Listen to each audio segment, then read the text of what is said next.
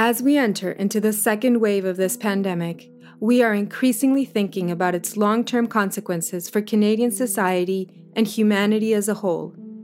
In this second season of the Public Discourse, we have been looking ahead to the kind of society we want to create when we emerge from this crisis. An important dimension of this process is the need to make meaningful changes to our relationship with the environment. The climate crisis and our unsustainable exploitation of the Earth's resources demand new forms of collective action if we are to build a new future for humanity. But how can we generate collective action on a large scale? Where can we find hope and inspiration to build a better future? You are listening to The Public Discourse, a podcast by the Baha'i Community of Canada's Office of Public Affairs. I want to welcome Paul Hanley and Thomas Homer-Dixon to this episode of The Public Discourse. I'm delighted you're able to join us. Well, thanks for having us. It's such an honor to have you both. Paul, you are the author of Man of the Trees, about Richard St. Baker, and 11, which you describe as a call to consciousness to live in a world of 11 billion people. And Thomas, you have published a number of best-selling books, including The Upside of Down and The Ingenuity Gap. And your most recent book is called Commanding Hope, The Power We Have to Renew a World in Peril. On this podcast, we usually invite our guests to introduce themselves. So would you each please say a few words about where you're from and anything else about yourself that you would like to share as we start our conversation? Paul, would you like to go first? Oh, sure. Yeah, so I'm Paul Hanley, and I was born and raised in Saskatchewan. I've lived there all my life and grew up in a city, but became kind of enchanted with gardening and agriculture, oddly enough, and took this a real interest in environmental issues, and I've been writing about them for a long time. Recently, I moved to Molokai in Hawaii, kind of engaging with people there on some of the same issues and how we build a sense of community that I think then becomes reflected in the natural world around us. Hi, I'm Tad Homer-Dixon, and I'm currently on Vancouver Island, southwest coast of Vancouver Island. I'm recording this from a little cabin on a cliff overlooking the sea. I grew up on Vancouver Island and then went out east for over 40 years to study and work in the United States. I did my doctorate at MIT in international relations and came back to Canada to work at the University of Toronto, running the program in peace and conflict studies at U of T for many years. Then in 2008, I went to the University of Waterloo, where I focused on issues relating to complex system science and how societies respond to the critical stresses they're facing, how they innovate or sometimes don't innovate. I've been very interested in societal failure to deal with major problems like climate change and the energy transition. And in the last year, my family and I, we've come back to Vancouver Island, and I'm now running a new research institute that focuses on how to accelerate positive change for humanity. It's called the Cascade Institute at Royal Roads University. So the intention of the Cascade Institute is to try to identify what we call high leverage intervention points, which are ways of shifting humankind's trajectory as quickly as possible, for instance, to respond to the climate change problem. Wonderful. I am thrilled to be able to talk to you both as an environmental scientist myself. But Paul, if I may start with you, I wanted to ask you about values and principles. In the book 11, you wrote about how our dominant global culture leads us to pursue perpetual material growth, and this demands a cultural transformation.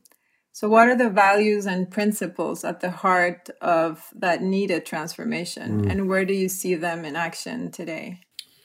Well, I guess one of the things I talk about in 11 is the idea that our outer world, our natural environment, is a reflection of our inner world, of the kind of human world, the world of our our relationships, the set of relationships we have, and also our relationships with ourselves.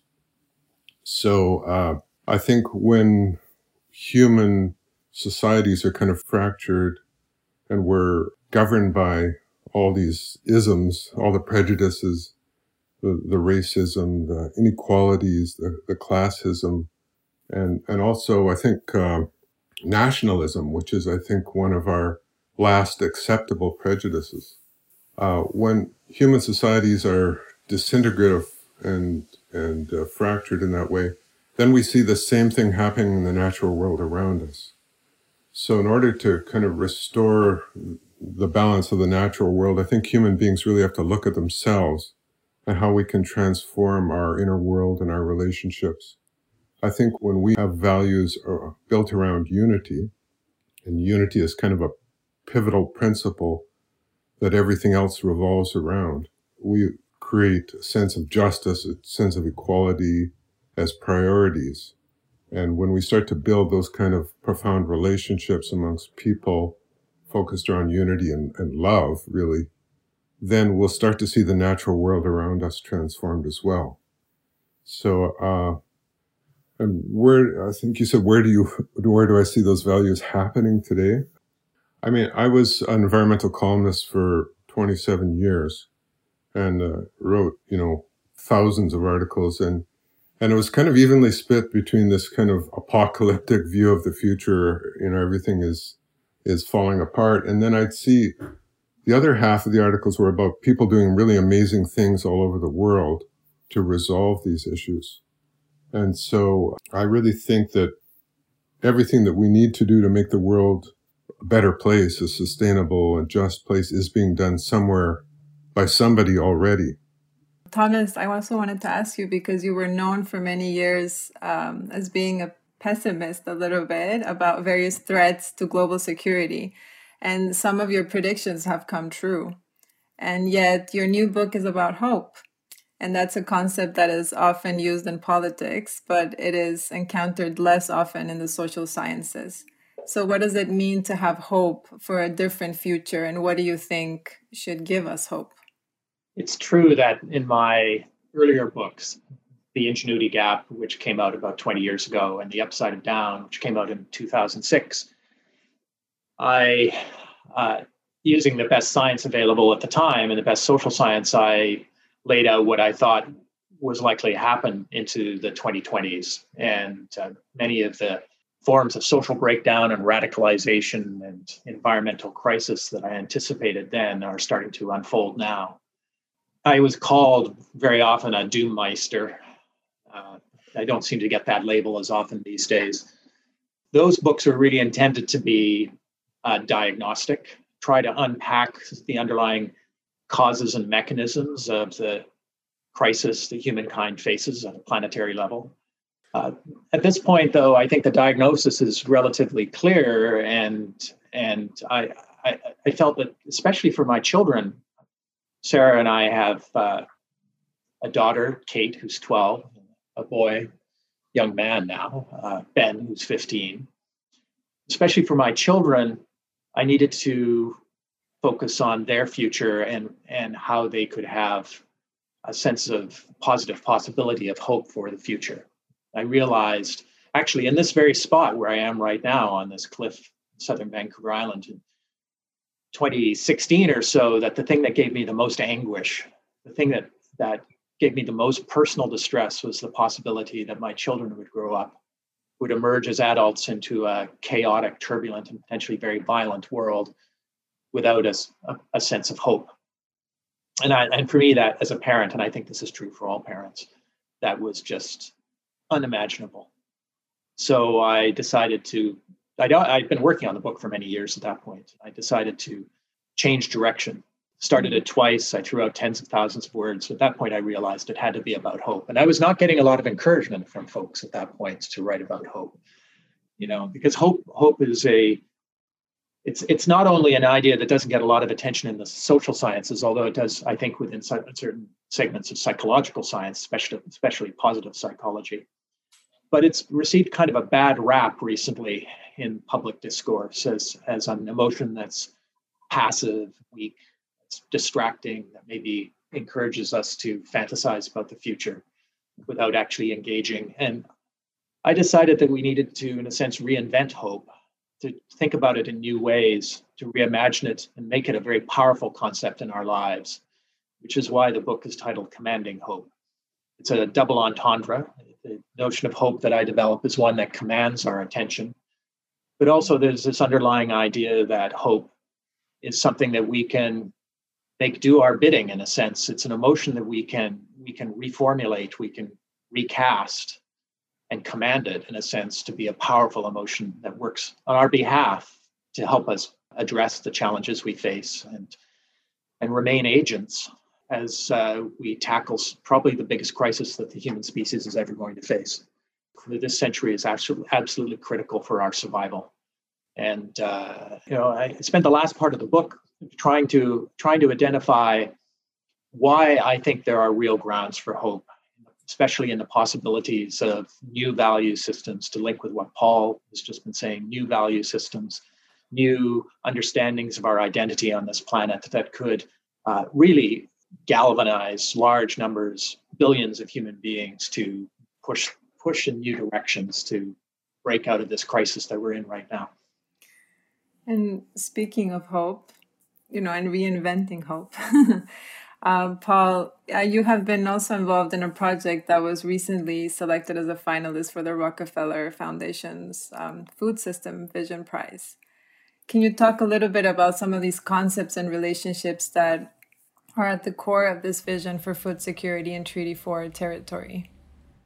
Yes. Well, interestingly, this relates to what Thomas has been saying, but the Rockefeller Foundation did a kind of a study of visions of the future, and most of them are found in science fiction, speculative fiction, movies, and books, and so on. And they found, I think it was 94% of those visions of the future are negative. And so they were concerned about the same idea of having a hopeful vision of the future. So they created this opportunity for people to come up with food system visions. And they got something like 1,300 visions from all over the world, way more than they were expecting. So that was a good sign in itself.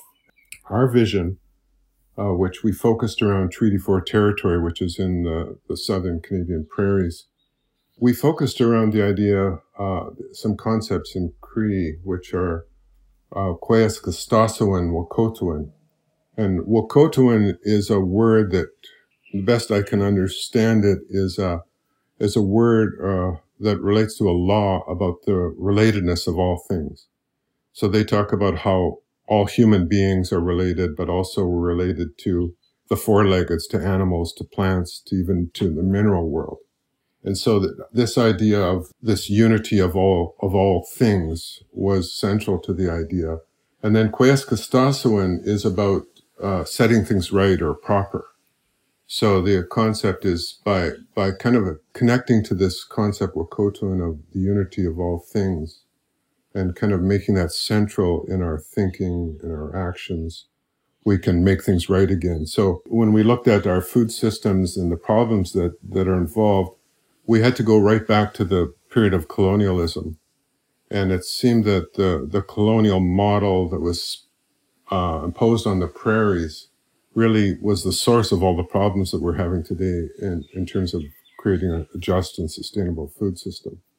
So we wanted to build a vision of hope, a sort of a systems vision. And it became a very complex map that we created. But it was really about this idea of, I think, changing the nature of human relationships, especially the relationship between settler populations and indigenous populations. But we thought that, undertaking a process of creating a profound conversation between people in the region would ultimately lead to ways of resolving our problems in our agriculture and food system. So we actually came up with 140 lines of action and mapped them all out, and we're successful. And there are 10 finalists in this Food System Vision Prize.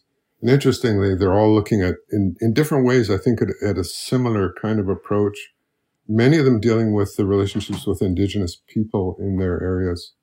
And so it's actually, together, they make really kind of an exciting vision of hope for the future in this area of food and agriculture, which is really central to moving forward as a society. Yes, it's really fascinating to hear more and more about, things that give us hope as we also redefine it, like Thomas mentioned, and we look at it as a very broad and important quality that we all need to undertake.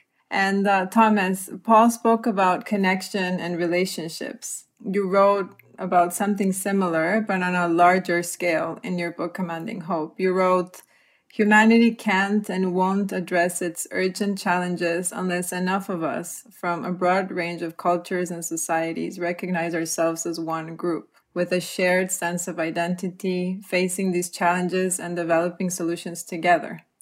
Can you elaborate on this idea of we-ness and how it relates to addressing our environmental challenges? So I'm so glad you asked that question, and it's one reason I was very excited about this interview today. I'm not a member of the Baha'i faith, but I've had very close friends over the years who are. I've visited the gardens in Haifa, for example, and one thing I've always admired, and which I just understand is at the core of the Baha'i faith, is this sense of unity of humankind. And a really profound sense of what I would call, I've started to call in my own work, deep relationalism, the connections among things. And I think that part of the transition we're going through as a species, and it has to happen very rapidly, and that seems, I think, to be captured by Paul's project from the way he described it, is this connectivity, the connectivity among individuals, the connectivity of human beings to their natural world.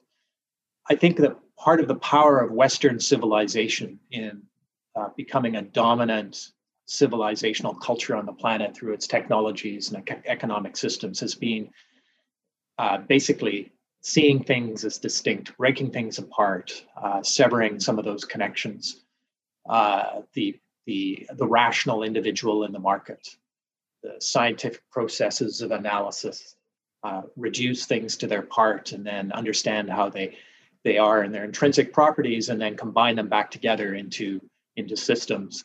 But this process of identifying sort of the intrinsic properties of elements of the constituents of systems has been very powerful within our institutions, within our scientific and knowledge systems, and has allowed us to create ways of manipulating nature and exploiting and dominating nature, and also, frankly, manipulating, exploiting, and dominating human beings to transform the planet. But I think we've reached perhaps the end of that process in some very powerful ways, because we are not just transforming the planet, we're now destroying the planet. And the divisions between us have become so deep and profound that we can't understand each other effectively anymore.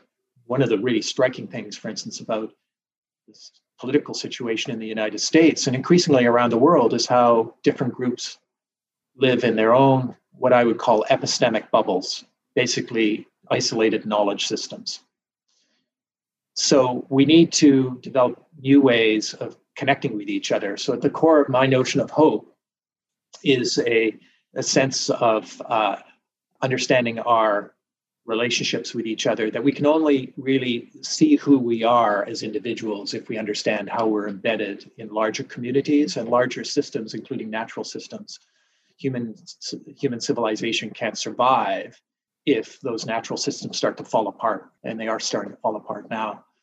So I think, to link to what Paul was saying, I think the indigenous communities around the world have almost invariably had this very profound sense of connectedness to their natural environments.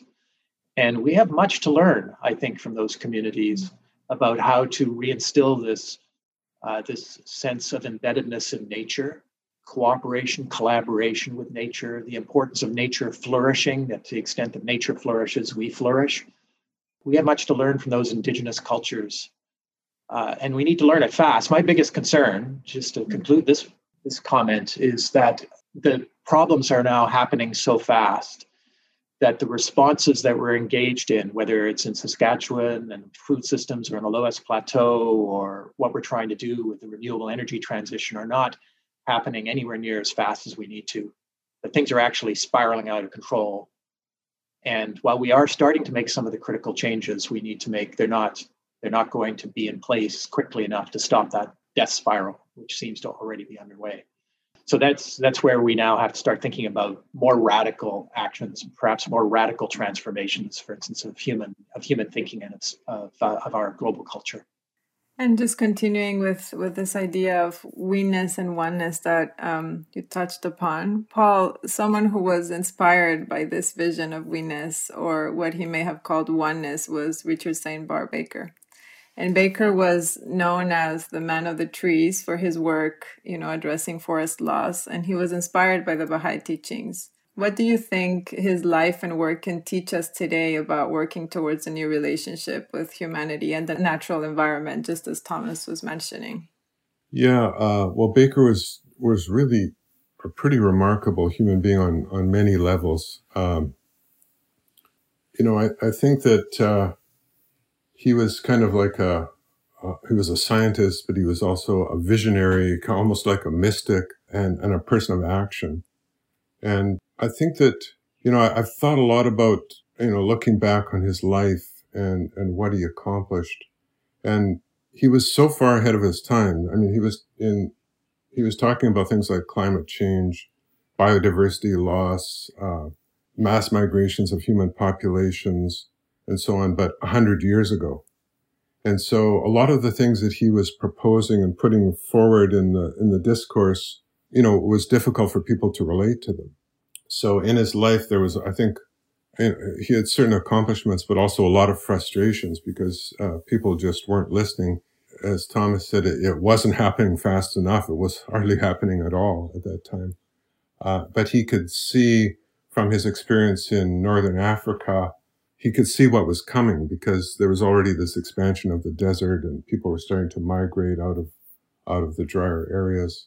So there was a lot, I think, of frustration in his life and, related to this idea of hope. I think he never gave up on that hope. But I found it was interesting that if you kind of look at his legacy 40 years after he passed away, that maybe some of the little things that he did that had the most impact. So in writing the book, I found out about a number of people who are active today who were inspired as youth or as children by, let's say, a radio interview they heard. Or this one fellow, for example, he was an Australian, and he was visiting a farm, a neighboring farm. His father was a farmer, and he saw an old pile of books in a shed that this guy had, and he went into the shed, and he saw on top of this pile was a book called Sahara Challenge by Richard St. Baker, and just sort of randomly picked it up and decided to become a forester and became engaged in forest reclamation and desert reclamation in Northern Africa, and is very successful in this pursuit.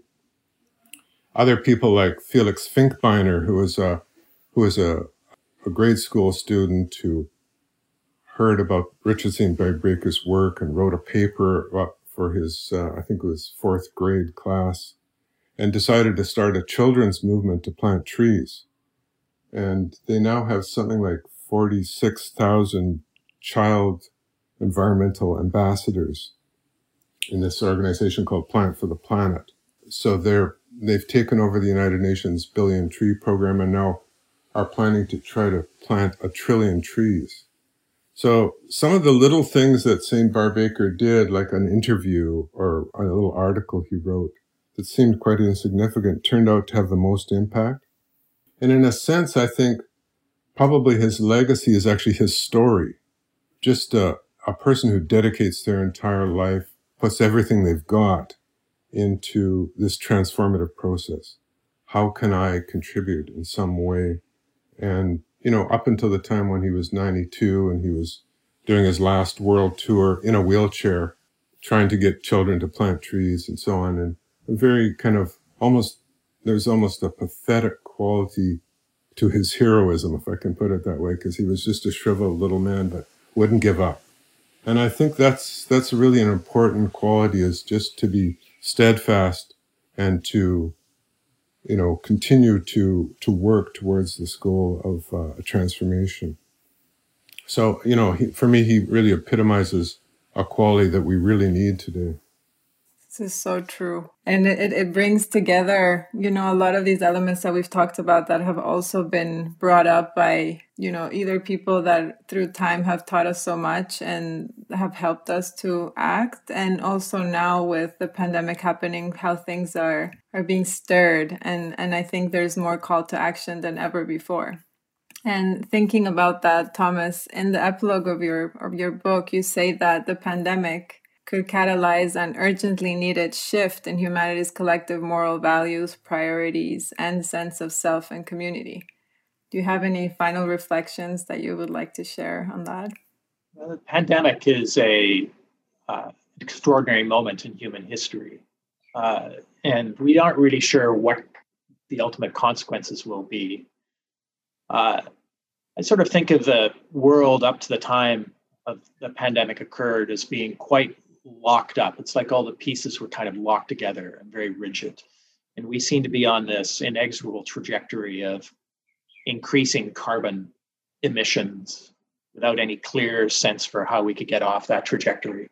Inexorable trajectory of increasing damage to natural systems, of deepening polarization within our societies, of widening gaps between the rich and the poor.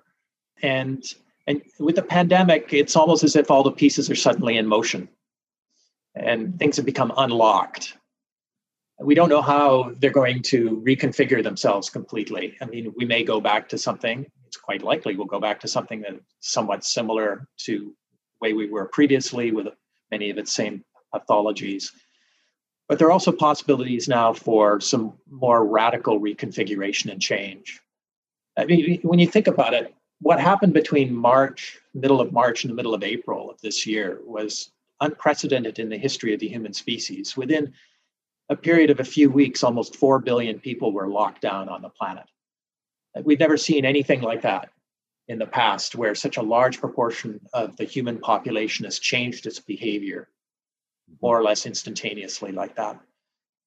So it suggests that there are opportunities for change on the planet that weren't present before. This is a truly unprecedented moment in the history of the species.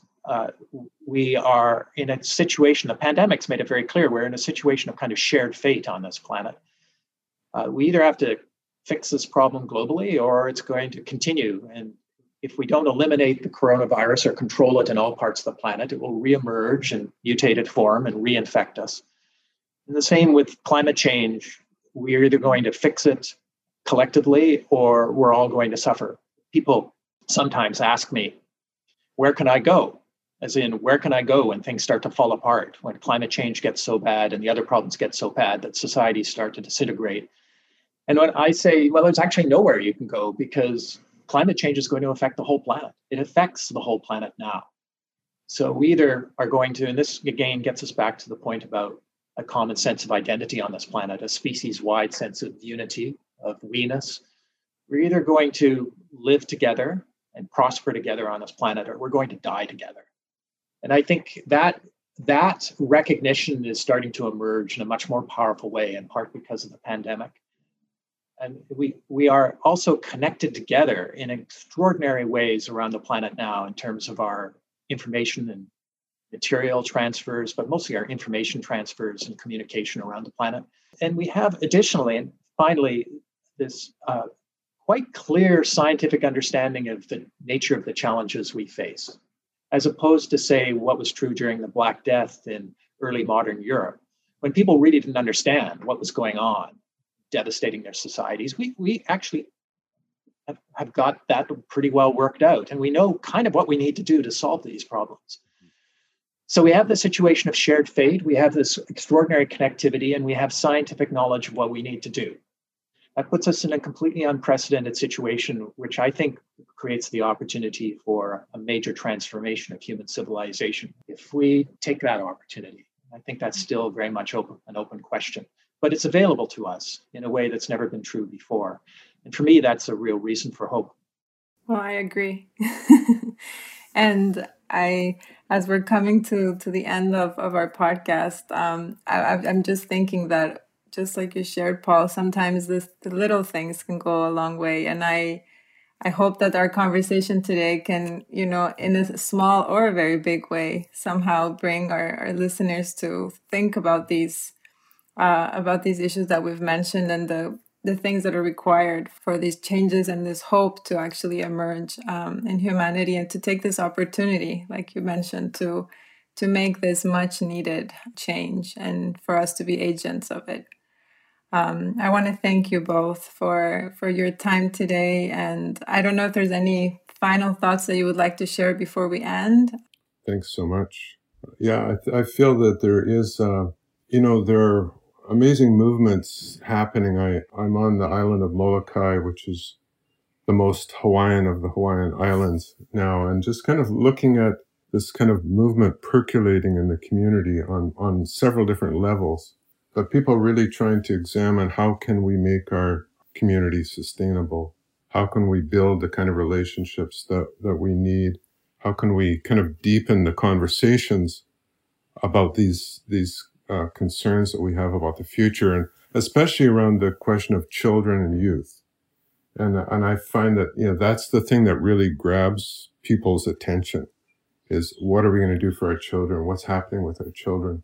So I think, there's a great opportunity to focus around the welfare of children and their future. And that kind of wakes people up a little bit, as Thomas was saying earlier, and with regard to his own family and how that motivates him. So I'm, just at the level of a small community, I'm seeing that as a kind of an issue that animates people. And I think that's a hopeful sign. To add just two very quick points. I think the Baha'i community has an enormous amount to contribute here, and it's not well understood how Baha'i faith and Baha'i culture have kind of pioneered many of these ideas and concepts. And I think that there's an important role for Baha'is to bring this message to the larger world. And in fact, I even considered writing about the Baha'i faith and commanding hope, but I was already way past the length I was supposed to write. So that's one. And the second, just to pick up on what Paul said, there's something very interesting happening on islands around the world. It's true on Vancouver Island, where the progressive green movement seems to be developing much faster than anywhere else, except perhaps Prince Edward Island on the other coast of the country. And then in Hawaii, as Paul was suggesting, on some of the islands there, interestingly enough, the United Kingdom is way ahead in some ways in terms of its plans on climate change. So there's something about being on an island that gives people a sense of perhaps their vulnerability, but also their sense of common community in facing these issues, which can be potentially, again, communicated more broadly. But thank you very much for this. It's been a wonderful conversation. Thank you again. Thank you. You have been listening to The Public Discourse, a podcast by the Baha'i Community of Canada's Office of Public Affairs. You can learn more about the Baha'i Faith at baha'i.ca and follow the work of our office at opa.baha'i.ca, where you will find links to our social media handles on Instagram, Twitter, Facebook, and YouTube.